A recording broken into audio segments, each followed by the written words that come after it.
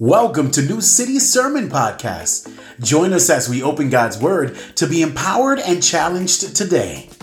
We are on our second week of a new series called Being the Church. As I said earlier, we're not just about going to church and sitting in the pews. We want to be the church. That's what God's called us to be. The church is this word, this Greek word, ekklesia, which just means the ones that God has called out for his purposes. It's the ones that represent God, that represent Jesus in the world. And so we want to talk about what it means to be the church. But we'll find that as we do that, the church is actually kind of a broken place. It's every week that we see a new headline of a Christian leader or a church that has failed in some way. And the tendency we could have would just be to ignore that and pretend like that's not true, but it is true. The church is really broken. And so we want to also reveal the real as we're talking about what it means to be the church. But then I find that sometimes the pain and hurt in the church can lead people to make a decision about the church without actually ever examining what the church is really about, like going back to the roots of the church. So even as we reveal the real, we are going to renew the roots of what God is calling us to be as his people. And today we're going to look at the church is a people for worship. The church is a people for worship. Last week we looked at the church being a people. This week the church is a people for worship. And if you were here last week, we were in 1 Peter chapter 2, and we're actually going to go right back to that same passage. There's so much in there that we can spend 2 whole weeks on it. And I'm going to read 1 Peter 2, 1 through 12 right now. Therefore, rid yourselves of all malice, all deceit, hypocrisy, envy, and slander. Like newborn infants, desire the pure milk of the word so that you may grow up into your salvation. If you have tasted that the Lord is good, as you come to him, that's Jesus, as you come to Jesus, a living stone, rejected by people but chosen and honored by God, you yourselves as living stones, a spiritual house, are being built to be a holy priesthood, to offer spiritual sacrifices acceptable to God through Jesus Christ. For it stands in Scripture, see, I lay a stone in Zion, a chosen and honored cornerstone. The one who believes in him will never be put to shame. So honor will come to you who believe, but for the unbelieving, the stone that the builders rejected, this one has become the cornerstone, and a stone to stumble over and a rock to trip over. They stumble because they disobey the word. They were destined for this. But you are a chosen race, a royal priesthood, a holy nation, a people for his own possession, so that you may proclaim the praises of the one who called you out of darkness into his marvelous light.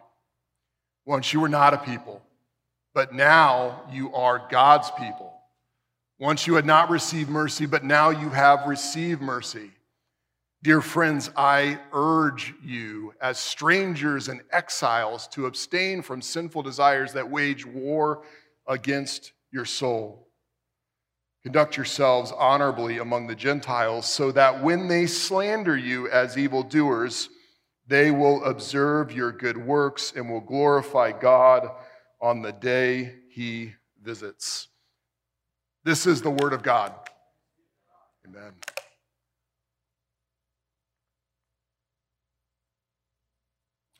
What a time it is to be a Liverpool fan. If you follow me on social media, you know that I love Liverpool Soccer Club. Some of you do, some of you want to boo right now, but let me just hear me out. It's a wonderful time to be a Liverpool fan. In fact, this caption, I just love it. At the very bottom left, it says, "What a time to be a Liverpool fan. These are the days." Now, some of you don't like soccer, some of you don't like sports, but hear me out on this, okay? I've been a fan for 16 years of Liverpool Football Club.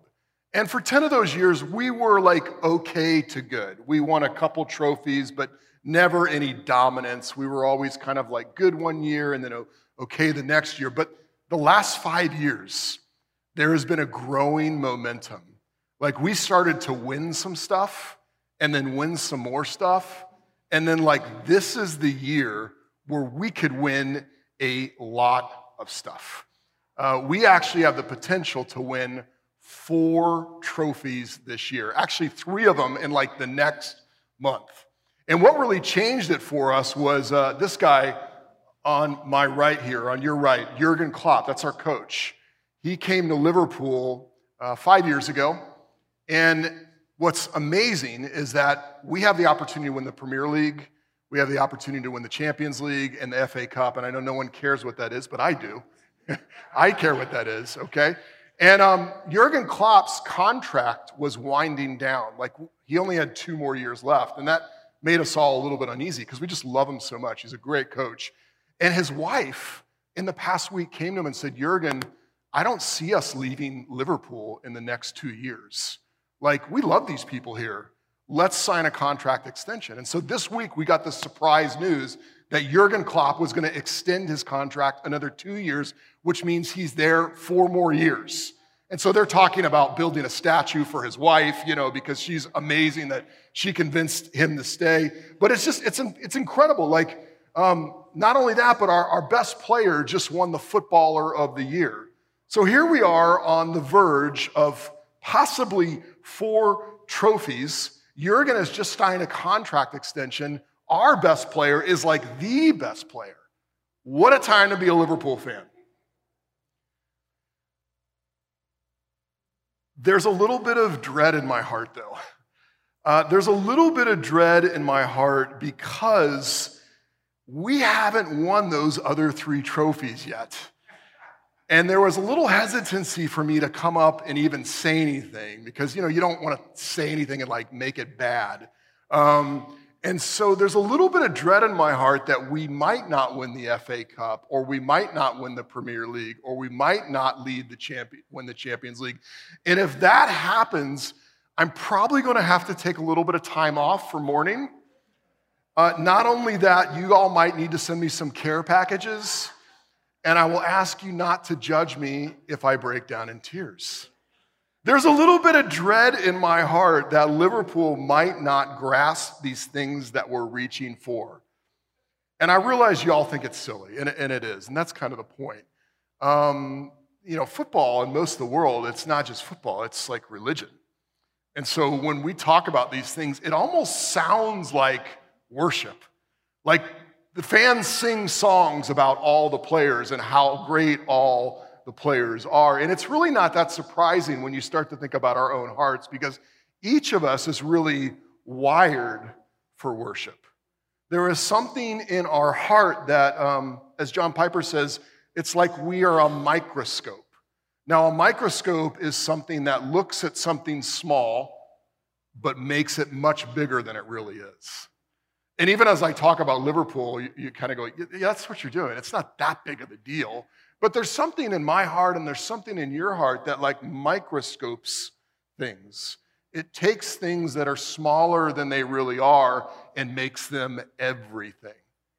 There's something in our heart that's wired for worship, to not just sing praises to something, but to build our lives around something. For some of us, it's our image. For others of us, it's our freedom. Like we want to just be free. For others of us, it is another person in our life that we build our life around, and it can just get unhealthy at times. Or maybe it's our status or how other people perceive us. We all have this microscopic heart that can look at something that's actually quite small, but make it so big that it's everything. David Foster Wallace says it this way: in the day-to-day trenches of adult life, there is actually no such thing as atheism. There is no such thing as not worshiping. Everybody worships. The only choice we get is what we worship. Pretty much anything else you worship will eat you alive. Listen to this. If you worship money and things, if they are where you tap real meaning in life, then you will never have enough and never feel you have enough. Worship your body and beauty and sexual allure, and you will always feel ugly. And when time and age start showing, you will die a million deaths before they finally grieve you. One of the strange things about worshiping something that's not meant to be worshiped, one of the strange things about our heart that microscopes small things and tries to build our life around them, making them bigger than they really are, is what that actually does to us.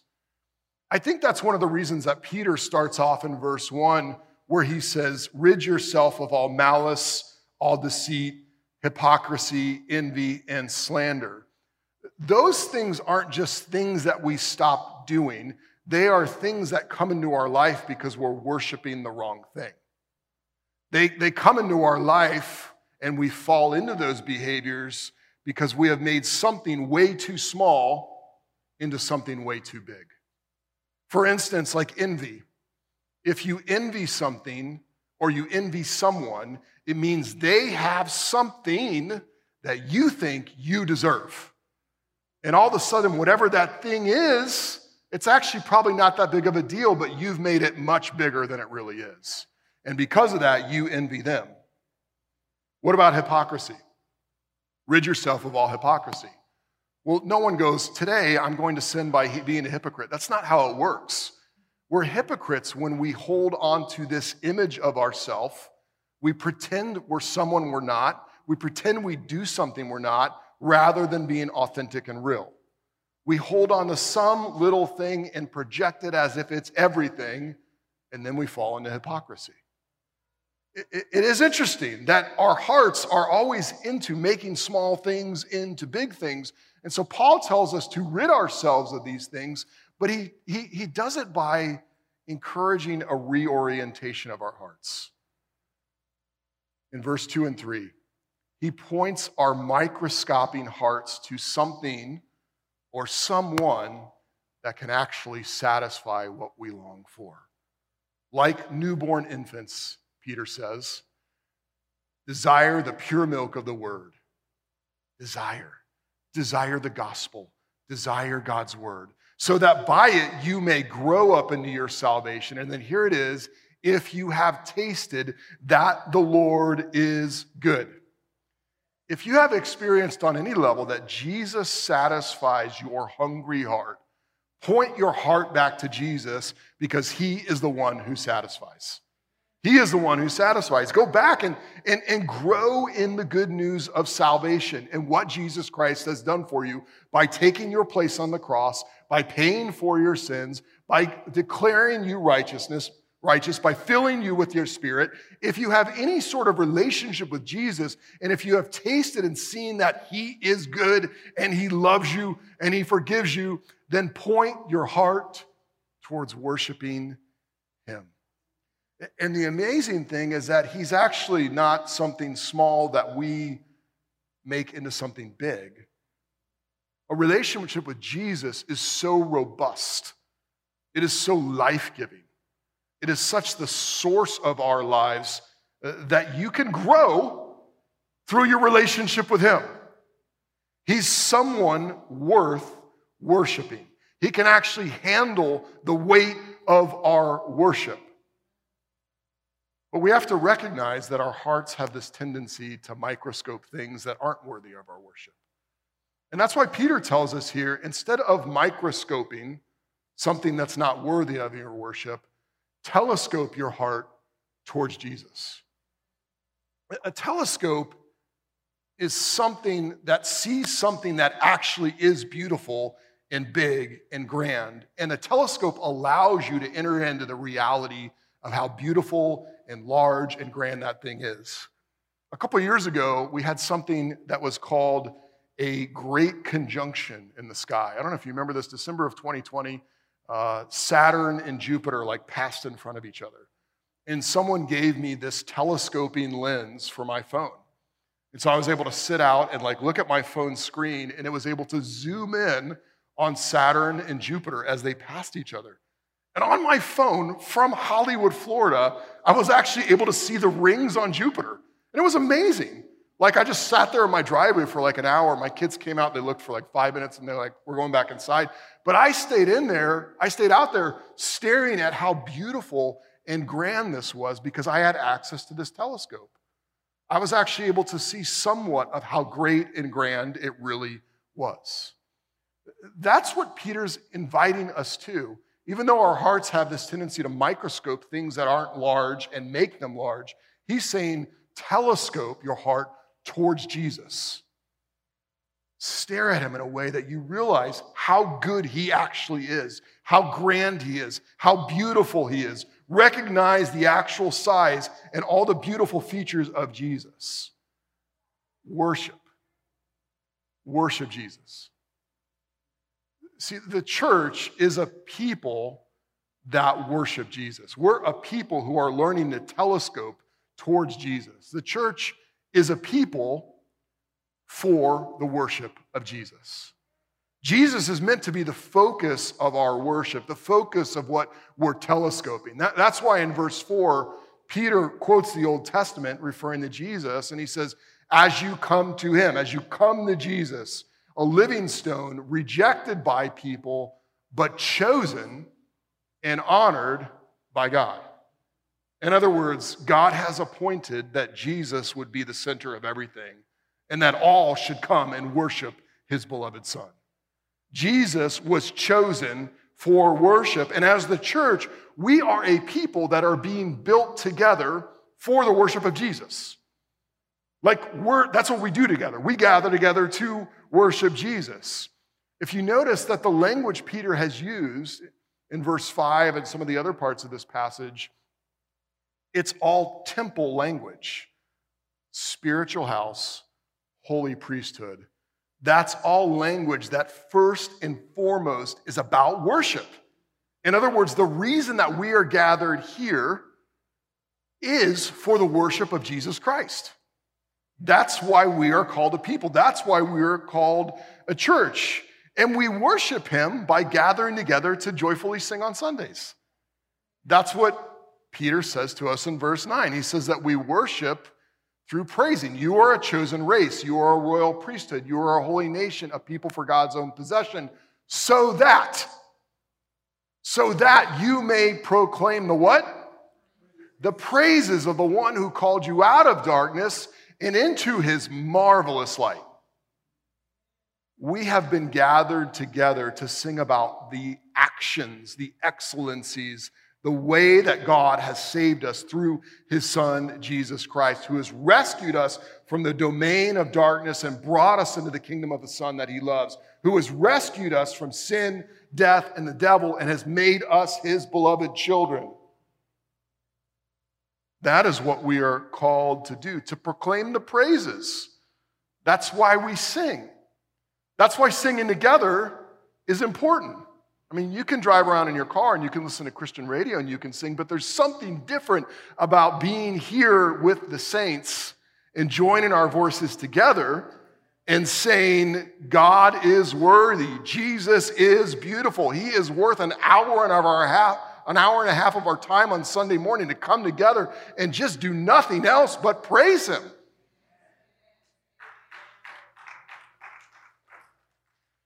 One of the challenges to that is that we often see ourselves as me rather than we, right? We talked last week about how we don't want to be a me church, we want to be a we church. And we churches say, I got to get to church to praise my Lord, right? Me church says it's inconvenient this week, I just can't make it. But as a we church, we see that Jesus deserves our praise together. We have been gathered together so that we could worship him. And here's the amazing thing. We don't come together to worship God to get him to do something. We come to worship God because of what he's already done. So that you may proclaim the praises of the one who, past tense, called you out of darkness. The one who has saved us by the blood of his Son. We don't come to get God's attention. We come to praise him because we already have his attention. That's worship narrow. That's the words that come out of our mouth to proclaim the excellencies of the one who saved us. But worship is also broad. It's not just about singing. It's about the way we live our lives together. Worship through living. In verse 5, Peter says that we are to be these things. We are a holy priesthood so that we could offer spiritual sacrifices acceptable to God through Jesus Christ. Now, when he says offer spiritual sacrifices, you're meant to think of Romans 12, where it says offer yourself as a living sacrifice. In other words, you worship God by living your life for Jesus. When you serve on the welcome team, that is worship. When you love your neighbor and forgive your enemy, that is worship. When you're patient and kind with your kids, that is worship. When you pay for someone to go out to dinner who can't pay for themselves, that is worship. All of our lives are worship. We are not just meant to sing the praises of the one who has redeemed us, but to live our lives pointing to him.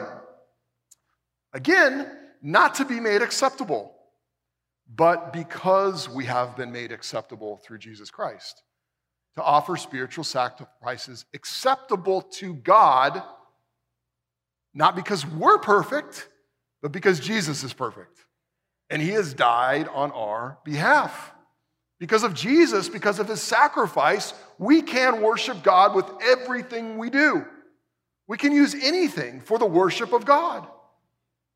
We are to live our lives worshiping him. And that makes me wonder, you know what? He is so worthy of being worshiped. It makes me think, we want to grow as a church, but it's not just about people in the pews. It's about a greater worship of Jesus. Like, he's worthy of going deeper in our hearts. He's worthy of me figuring out where I'm not worshiping him with my life and changing and transforming that so that he is worshiped with more parts of my life. But not only that, I want my neighbors to come to know Jesus so that there's a greater worship of Jesus. And so that the way that they're living their lives where it's futile, they can't find satisfaction, they actually find satisfaction in Jesus, and there are more voices to praise the King of the universe. That's one of the reasons we're doing this whole Who's Your One thing. As you think about it, your first tendency is to go I'm afraid to think about praying for my friend to come to know Jesus, because then I might actually have to say something. Okay, I get all that. But what if it was about there is this king, and he has all authority in the universe, and he has all power in his hands, and he's the center of everything, and he loves you. You start to think differently, right? You're like, he is worthy of everyone worshiping. One of my friends used to say, it's crazy that everyone, everywhere, isn't worshiping Jesus. It's crazy that everyone, everywhere, isn't worshiping Jesus. He's so kind. He's so powerful. He's so authoritative and yet humble at the same time. It's crazy that everyone, everywhere, isn't worshiping Jesus. And so we are called as the church to be a people for worship, but then we're also called to be a telescope for other people. We're called to show the greatness and grandness and beauty of who Jesus is, so that they can be drawn into worship too. That's really what Peter ends our passage by looking at. It's a greater worship comes from our deeper worship. In verse 11, he says, "Dear friends, I urge you as strangers and exiles to abstain from sinful desires that wage war against my soul." What Peter is urging the readers to do is to live their life not worshiping the things of this world, but realizing that they were made for a new heavens and new earth. What does it mean to live my life knowing that I'm not going to fit in here? I was made for something more, and that more will come when King Jesus returns. Worship. Living as a stranger in exile. But not only that, he says, abstain from sinful desires that wage war against their soul. We live in a moment where people worship their own hearts. Anything my heart feels must be right. I'm just going to follow my heart. But Peter says here that true worship is actually sometimes, most of the time, not following your heart. Like looking at your heart and going, does this match up with who God is and what Jesus said? Or is this some selfish, sinful desire? And you can hear the pleading in Peter's voice, right? He's like, friends, I urge you, please, please abstain from these things that come out of your heart that do not match up with who God is. Because when you say no to them, when you say no to following your heart and yes to following Jesus, it is worship. You're taking your microscoping heart and you're telescoping to Jesus and saying, I will not give in to just what I want. I want to follow who Jesus is. My heart isn't always right. In fact, when I follow my heart, sometimes it can destroy me. Wages war against the soul. But to accept that in our cultural moment, to say, like, don't follow your heart and follow Jesus, that's crazy talk, right? That's crazy talk. And that's really where we learn to live in the tension of worship as strangers and exiles. As we live in a culture where people are constantly microscoping what comes out of their heart, and we're called to live with this telescope pointing to Jesus and who he is. Peter ends our passage in verse 12, and he says, conduct yourselves honorably among the Gentiles so that all of them become Christians. That's actually not what it says. I had to really sit in this because I didn't understand what he was trying to get at. Conduct yourselves honorably among the Gentiles. That's a way of saying all the people who don't know Jesus. So that when they slander you as evildoers, they will observe your good works and will glorify God on the day he visits.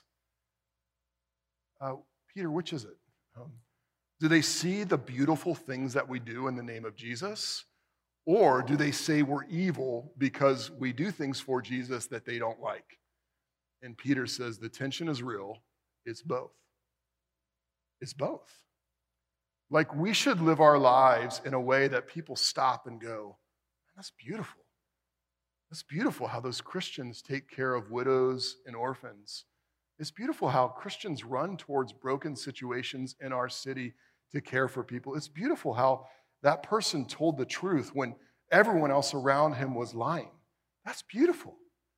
And yet, when the culture looks at us, they will always see things that they deem as evil.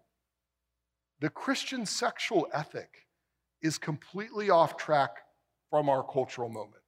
So when we just talk about abstaining from sex until we're married, everyone's like, oh my gosh, that is evil. That's awful. We have to be willing to live in that tension where we live beautifully by living out the life of Jesus here on earth. And yet at the same time, as we follow the truth of Jesus, some will look at us and say, that is wrong, when it isn't. And being willing to live in that tension is where we worship. Because it puts us at odds with the culture and yet invites them into the one that we're worshiping. The tendency of Christians is to be one or the other.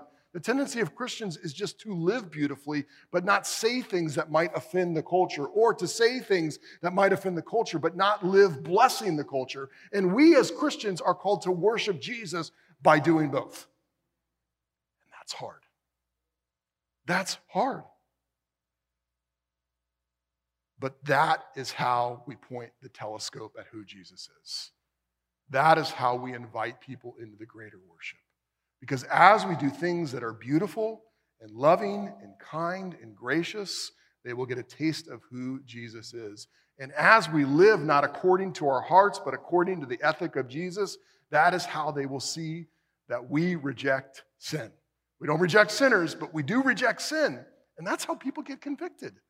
And Peter says that when we live that way, that is the very way that God is committed to draw new people into worship. They will observe your good works and will glorify and will worship God on the day he returns. If we're willing to worship by being in that tension, God is committed to bring new people to faith and repentance in Jesus Christ. That's the greater worship. But as we're committed to do in this series, let's reveal the real. The church isn't always slandered as evildoers. Sometimes the church does evil. That's real. At the same time, let's renew our roots. What are we called to do?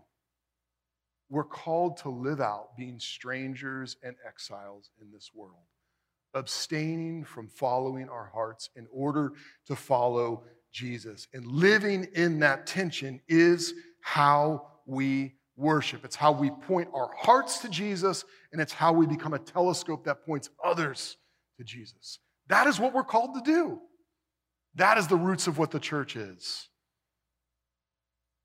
And so we close out 3 questions just to think about for yourself. If someone looked at your life, what would they say you're microscoping? What are you so focused on that you're trying to make it bigger than it really is? You're trying to wrap your heart around it. If someone looked at your life, what would they say you're microscoping? Then second, if part of your purpose to be a telescope for Jesus in your life and here, do you recognize that that's what God is calling you to worship and to be a part of worship and to bring others into worship? If is part of your purpose to be a telescope for Jesus? And then lastly, are you willing to live in that tension?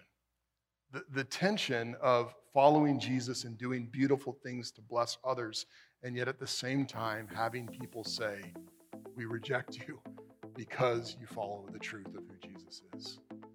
Those are questions that we need to wrestle with, that we need to dig into if we really want to be the church. Thank you for listening to New City Sermon Podcast. For more information, check us out at www.newcityhh.com. We'll see you next week.